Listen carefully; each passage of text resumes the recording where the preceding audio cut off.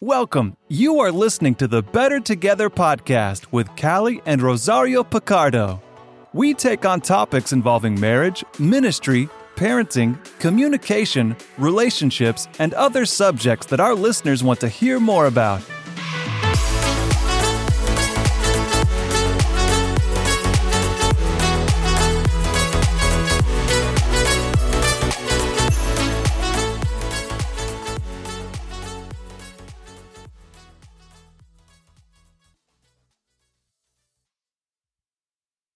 Welcome to another edition of the Better Together podcast. We are sharing some insights through a recent sermon series Callie and I were a part of called Full Circle Christmas.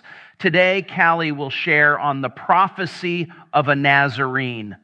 Have you ever noticed that basically every Hallmark Christmas movie has the same plot? Yes. Yet over 35 million of us watch them every year. And it started in 2010. There were 11 new ones every year. This year, we're getting a whopping 42 new Christmas movies just from Hallmark. That doesn't include all the other places that put them out. But just from Hallmark that have the same plot. Yeah.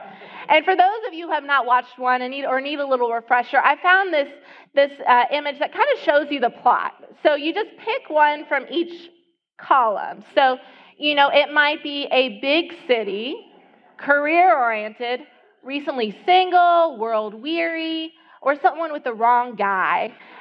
And then you pick from the next column. Are they a lawyer? Are they a baker? Or I love this, an early 2000s actor that you forgot about. Yeah. To get it a little outside the box. But then it all converges because she returns to her small town at Christmas time. For some reason, it might be to inherit something, a contest, a corporate closure to save the family business. And she magically falls in love. Every time.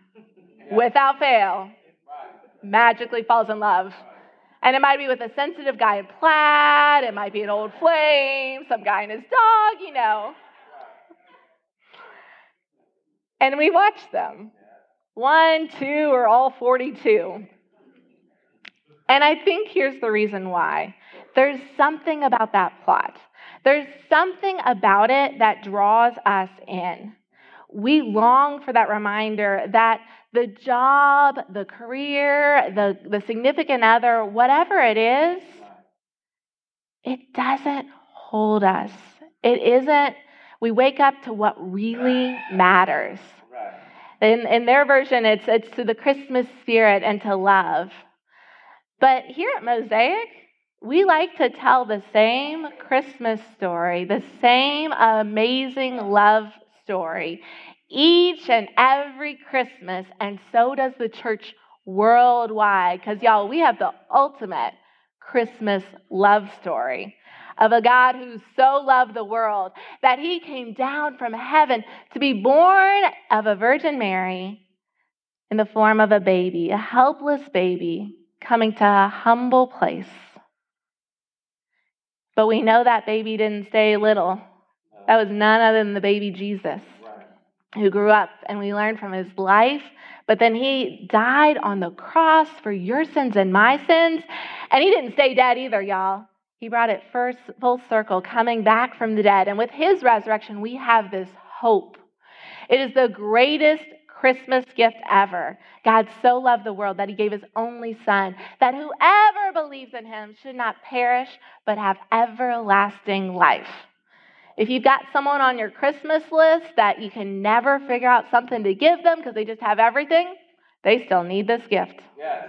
It is the gift that we all need, right. And it is the gift for all of us. Yes. It's a gift that costs us nothing, so you can afford it, but it costs Jesus everything to give it to you. It's the ultimate love story. And I love it because it also involves going back to a small town, to those humble beginnings. Are you ready for the ultimate love story? The one better than any Hallmark classic movie? If so, I want to say welcome to Mosaic Church. My name is Callie Picardo, and I am just one small piece of this dynamic mosaic of Jesus followers that are looking great in their Christmas sweaters and shirts today, I might say, who are virtually gathered here at 350 North Fairfield Road and virtually online around the world. We are so glad you're with us today. And we are in this Advent season. It comes from the word Adventus, which means coming. We celebrate the coming of Jesus. And not just his first coming 2,000 years ago, but also his promise that he is going to come again. We're getting our hearts ready. And with that, we're in this series called Full Circle Christmas. We're looking at some of the prophetic promises that Jesus fulfilled with his birth and his life. He fulfilled one and again that just, they wouldn't make sense, except he fulfilled each and every one. I mean, last week we looked at the prophecy that he would be born of a virgin. Wow. Only person ever to be born of a virgin. And this week we are looking at the prophecy that he would be called a Nazarene, a guy from Nazareth. So if you have your Bible or a smartphone handy, I invite you to join me. We are in Matthew chapter 2 today. And Matthew is writing to a predominantly Jewish audience, and he loved to highlight these prophecies and the fulfillment that Jesus brought with them. We're in Matthew chapter 2, starting in verse 19. It says, after Herod died, an angel of the Lord appeared in a dream to Joseph in Egypt and said, get up. Take the child and his mother and go to the land of Israel, for those who are trying to take the child's life are dead. So he got up, took the child and his mother, and went to the land of Israel. But when he heard that Archelaus was reigning in Judea in place of his father Herod, he was afraid to go there. Having been warned in a dream, he withdrew to the district of Galilee, and he went and lived in a town called Nazareth. So was fulfilled what was said through the prophets, that he would be called a Nazarene. Now, this takes place a couple years into Jesus' life. And so here's the backstory. Remember, he was born in that little town of Bethlehem in a not so sanitary, not so pristine manger, a feeding trough for animals, not where you would want to have a baby born if you could pick. I mean, some people are like, I want to have a home birth. Some people want a hospital. No one wants a manger. That is not where you want to have your baby born, in a barn with the cows and the sheep and everything, like not just lowing, but pooping. We don't want that. And that's where he was born. This king of the world was born in a humble place. And then it didn't stop there. He had to go on the run for his life because King Herod heard through the Magi that the long-awaited Messiah had come, and King Herod was paranoid, and he would go to any lengths to preserve his power, including killing all of the baby boys up to age 2 in Bethlehem and around it. They don't put that on the Christmas cards, do they? So here, in the midst of violence and murder, in the midst of poverty, and now a refugee on the run for his life, is Jesus. And a couple years later, an angel tells Joseph, hey, Herod's dead. Those who were with him who were trying to take Jesus' life are dead. You can return to Israel. Because remember, Jesus had to get back to Israel for his ministry, and here he is in Egypt. So he's coming back. But then when they find out that Archelaus is in Judea, they're getting concerned because, you see, Herod's kingdom got divided into 4 parts. And his oldest son, Archelaus, was in Judea where Bethlehem was. And perhaps they were going back to Bethlehem to say, let's go back to the true ancestral roots of our family. But when they found out Archelaus was there, Joseph had another dream, and he was warned. And instead, he went further north to Galilee, to a little town called Nazareth, where Mary and Joseph were from. A know-nothing town. Small town roots. And this is where it gets interesting, though, because Matthew covers 5 different prophecies in the first 2 chapters, and this is the final one, but it's the only one that you can't then look up in the Old Testament and see where it came from. You know, the others, they look up and you're like, oh, that's in Isaiah, and you can go and read it, and there it is. But this one doesn't have that. So here's some of the theories. I'll let you in on the different theories of where this prophecy came from. The first theory is that Nazareth, it sounds like Nezer, which was their word for branch. And prophets was plural. And there were a lot of prophets that prophesied that the Messiah would come and would be called the branch, Nezer, from the line of King David, son of Jesse. And here's why that matters. Because if God's faithful to some of his promises, we want God to be faithful to all of his promises. And God had promised King David long ago that, hey, David, someone from your family line is always going to be king. But then Israel kind of went off and did their own way. And they were taken off into captivity. And even now, when Jesus is being born, they were under the Roman rule. So they were waiting. They were like, when is our Messiah coming? When is he going to come and deliver us and take his rightful place on the throne of King David? So you can see one of these is in Isaiah chapter 11, verse 1. It says, a shoot will come up from the stump of Jesse. Remember, David's Jesse's son. From his roots, a branch will bear fruit. And then Jeremiah 23:5 says, the days are coming, declares the Lord, when I will raise up for David a righteous branch, Nezer, a king who will reign wisely and do what is just and right in the land. So more on that next week, but as Jesus came from that kingly line, from a branch of that family tree of King David, and fulfilled that prophecy too. But so that's one theory. Another theory of why Nazareth mattered is, and where this prophecy came from, is that perhaps it was oral. Perhaps it was one that Matthew knew about, that it was just spoken but didn't get written down. Or, here's the fancy word, for those of you that like to throw out a word at the Christmas party, you can say, hey, did you know there's a prophecy that's non-canonical? You can bust that out. See if anyone's going to be like, what? What are you talking about? That just means, there's the prophecies and the words ended up in the Bible. This is what we call the canon. Canon just means measuring rod. This is a rod of which we can measure our life against God's words. But there are other things written down that didn't quite make it into the canon. Not that they were bad, they weren't what was divinely inspired to become the Bible today. So it could have been oral or non-canonical, a prophecy that was known at the time, but not in the Bible. And then finally, Nazarene could have just been slang for basically like hick, nobody, nothing, you're backwoods, you don't matter. And we see this in John chapter 1, verse 46, where Philip, a new disciple of Jesus, goes and tells his friend Nathanael, I found the Messiah, the branch, the one we've been waiting for. He's here. He came. He grew up in Nazareth. And Nathanael's like, Nazareth? Dude, can anything good come from Nazareth?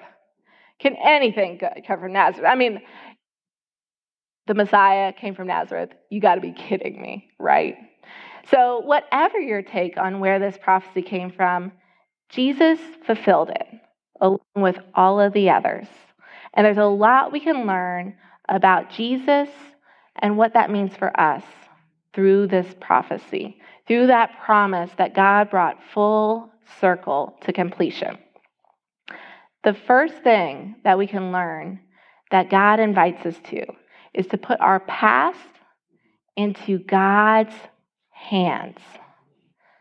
Now, Christmas is a time that often gets us thinking about the past, right? There are those traditions, and sometimes they're like fun memories. Some of us have great memories that we're like, we get together family and we're like, hey, remember that year that Uncle so-and-so did such and such? Wasn't that hilarious? Like, you love to reminisce, or that those times of togetherness. And it can be sweet times. But there also can be sad times at Christmas, sad memories as we reflect and wish for loved ones who are with us then who aren't with us today. Or some just wish for a simpler. It just seemed like the world back then was so much simpler than it is today. And y'all, it was crazy and chaotic then. It feels safer back then as we reflect sometimes. So there's a sadness that can come with those memories. And some of us have regrets when we look at the past. I mean, how we wish it had been. Missed opportunities, missed years that were like, I can't get those back. But however those memories come, we can put the past into God's hands. We can thank God for the good memories and ask God to take those hard, painful, sad memories and use them and work them for his good. Because here's the really cool thing. The God who created the entire universe, the God who can move mountains and split seas, he chose to be born, to grow up in Nazareth. He chose to be called a Nazarene and all that implied in that day. He could have chosen to be born in a palace. He could have been chosen. It's all about who you know, right? He could have been chosen to live next to the most influential people in the world, but he chose to be called a Nazarene. That was his past.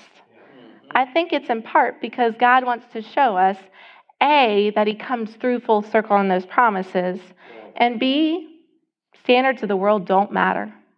You can throw them out, y'all.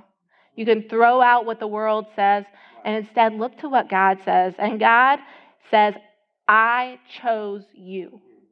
I chose you to be my beloved child. I chose you when I went to the cross to die for your sins because I loved you. I would do it all again if it was just for you. The Bible says God knit us together in our mother's wombs. He formed you on purpose, y'all. God doesn't make junk. God doesn't make mistakes. He chose you on purpose. The Bible says God knows the number of hairs on our head or the lack of hairs on our head, and if you're Wayne or Roz. God knows you by name. God chose you, and God loves you. And God invites us to put our past into his hands. Because in God's hands, our past becomes part of what God's writing our story. Our mess becomes the message that somebody else needs to hear because we were that way back then and we are a new creation in Christ today. And God is not done yet. God is still writing our story. And so your past is not something to be ashamed of. It's something forgiven by God, put into his hands, and then God takes it and does amazing things. God does miracles with it and uses our past to transform others' lives as we start sharing our story. So we put the past into God's hands. And the second thing we do, as we remember God is faithful to his promises, we can depend on the promise keeper. Because God was faithful to keep those promises, he's faithful to keep his promises to us today. You might be familiar with the song Waymaker. Calls God a waymaker, miracle worker, promise keeper, light in the darkness. My God, that is who you are. I love it. It calls him a promise keeper. But I don't know if this has ever happened to you. It can be easy sometimes to hear a song and not necessarily hear the words right. But you got them. You're owning those words because that's how you heard them. And this is a favorite song of my three girls. And they love to belt it out when it comes on the radio from the back seat. I just love it. But one day I heard them singing and my middle was singing with all their heart. Waymaker, miracle worker, finders, keepers.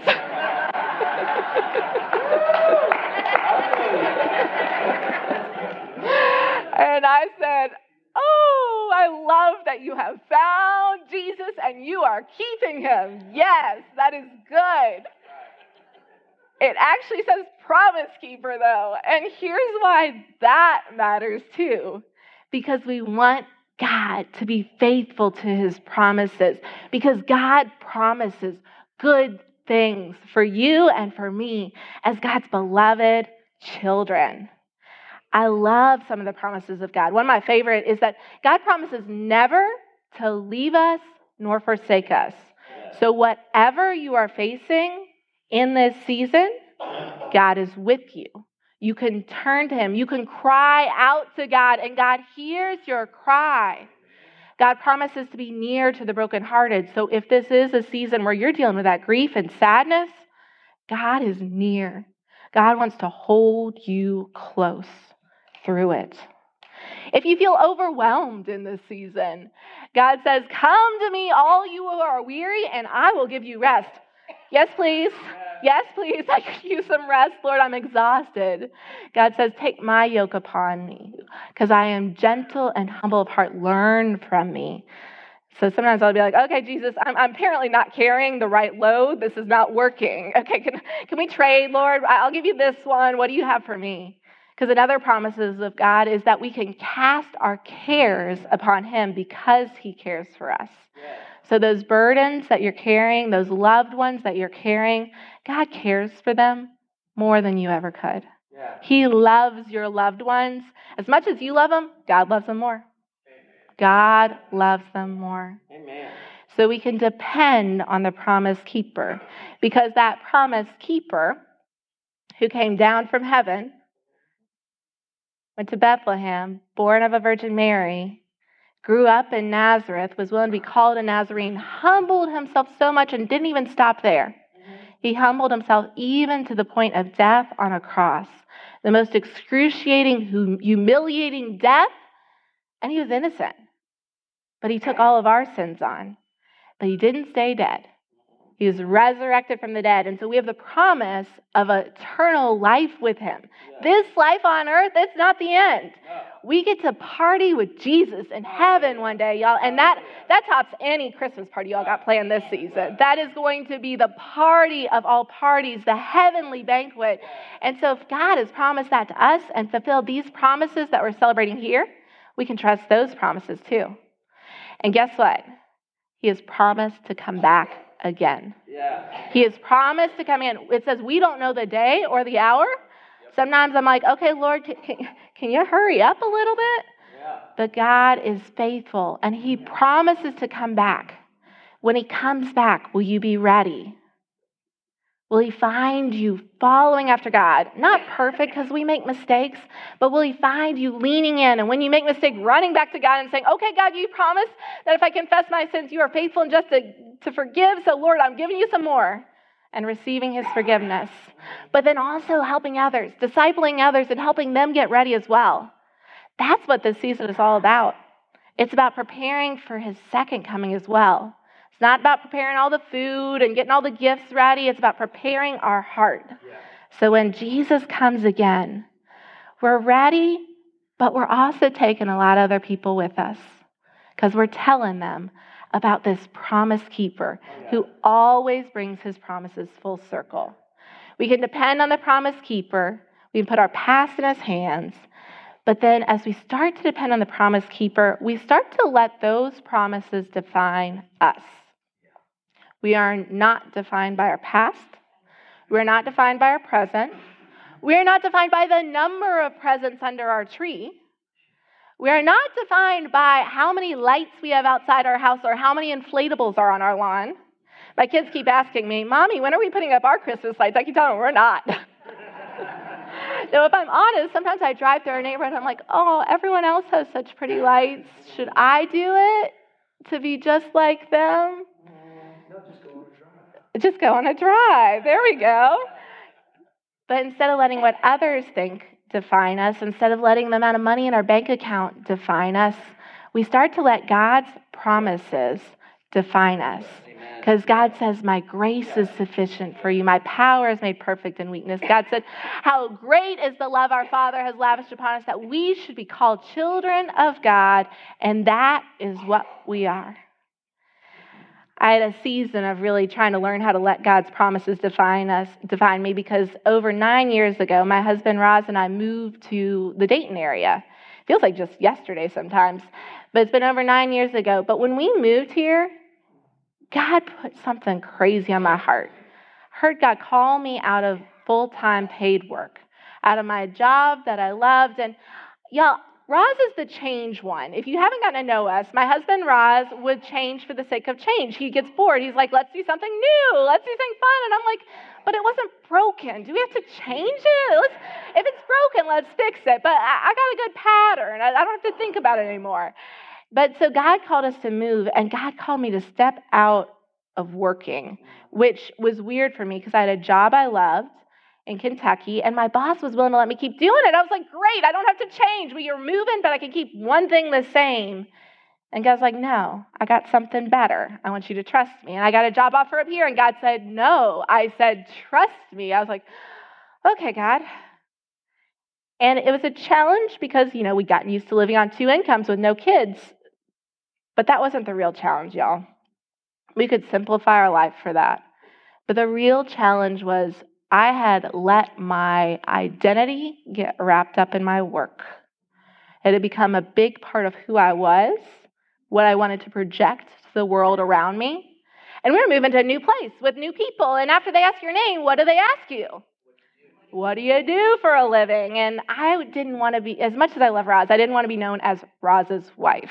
I wanted to be Callie. But who was Callie without her work? What were other people going to think of Callie? And God kept calling me back, no, that doesn't matter. What matters, my child, is what I think of you. And I love you. I'm crazy about you, Callie. I love you. And so it was this amazing season that lasted for right exactly a year to the day of this journey of learning to let God's promises define me instead of what other people thought about me. And if it's... Where are we going? Are you on a journey? We're on a journey. And if I'm honest, I am still on this journey of learning to let God's promises define me. So if you're on that journey too, if you're on that journey of learning to let God's promises define you, Advent's the perfect season. One of the most powerful practices that I've learned that's helped me is to take God's promises and just to pick one and to memorize it so that when life comes at me, it's in here, so it comes out. But then I take it and I start praying it, so it goes from here to here. So that promise that God promises never to leave us nor forsake us, I'll pray, God, I feel lonely, but you've promised never to leave me nor forsake me. God, help me to walk through this. Mm-hmm. I encourage you, if you've got a smartphone handy, take it out. Don't check those text messages. Go to your internet and just search Bible promises. I want you to pick a Bible verse that you're going to write out somewhere, screenshot it, write it somewhere, and start trying to memorize it. Maybe you get your family to memorize the same one, because if I'm honest, I've learned a lot of Bible verses lately because my kids are in Mosaic Kids, and they have a Bible verse every month. And if they learn it, they get a prize. And so guess what? My kids are like, hey, Mommy, Daddy, can you help us learn the memory verse? So we learn them too. So maybe you pick one as a family. But I love some of these. I just picked it out, and Philippians 4:6 says, do not be anxious about anything, but in every situation, by prayer and petition with thanksgiving, present your request to God, and the peace of God, which transcends all understanding, will guard your heart and mind in Christ Jesus. So sometimes I'll just say, God, I am so anxious about this right now. God, I am giving this to you. Thank you that you are with me in the midst of it. And please guard my heart. Fill me with your peace that surpasses all understanding. Jeremiah 29:11 says, for I know the plans I have for you, declare the Lord, plans to prosper you and not to harm you, to give you hope and a future. Are you at a crossroads in life where you're like, I don't know what's next? I don't know what's next. Maybe Jeremiah 29:11 is your verse for this season, that you just commit here and then start praying that out here. I love Isaiah 40, verse 31. It says, but those who hope in the Lord will renew their strength. Do you need some strength? Put your hope in the Lord. Or someone say, those who wait on the Lord. If you're impatient, they're like, okay, God, I'm just trying to wait on you and your timing. Goes on to say, they will soar on wings like eagles. They will run and not grow weary. They will knock and not faint. And I love this one because often I feel weak. 2 Corinthians 12:9 says, my grace is sufficient for you. My power is made perfect in weakness. Pick a verse. Just pick one. It doesn't have to be the perfect one. You might be thinking, well, I don't know what's the right one. Pick one. Learn that one.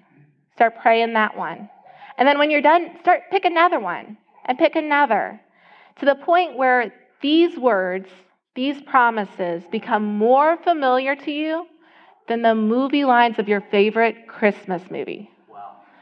Tuck these in your heart and your mind. Let these be the words on your lips. Pray them back to the Lord. Because the God who's come full circle with all the promises he fulfilled in his birth, even growing up and being known as a Nazarene. Can anything good come from Nazareth? I'd say so. Will you pray with me? God, we thank you that we can depend on your word. God, thank you that you fulfilled one after another of those prophetic promises. And God, I thank you that we can stand on your word today, that you are faithful and true, that in a world that feels so uncertain, we can depend on you. When we get our promises broken from others, God, we can come back to you because you are faithful and true. You are the yes and amen. Lord, if you've said it, we believe it, God. So God, I pray that you'd move in our hearts today. Show us where we've let other things define us. Forgive us, Lord. Forgive us for caring so much what others think. Forgive us for worrying about the job that we have, the home that we live in, the finances. God, you know our needs. So God, you are the God who promises that if you clothe the lilies of the field and you feed the sparrows, Lord, how much more precious are we in your sight? So God, we give our needs to you, the worries and concerns. You said to cast all our cares on you because you care for us. So God, we lift those cares up to you in Jesus' name and say, come, Lord Jesus, come. Come thou fount, come thou King, come that precious Prince of Peace. Lord, ready our hearts. And God, as you get us ready, help us to share your love with this world around us that needs you so much.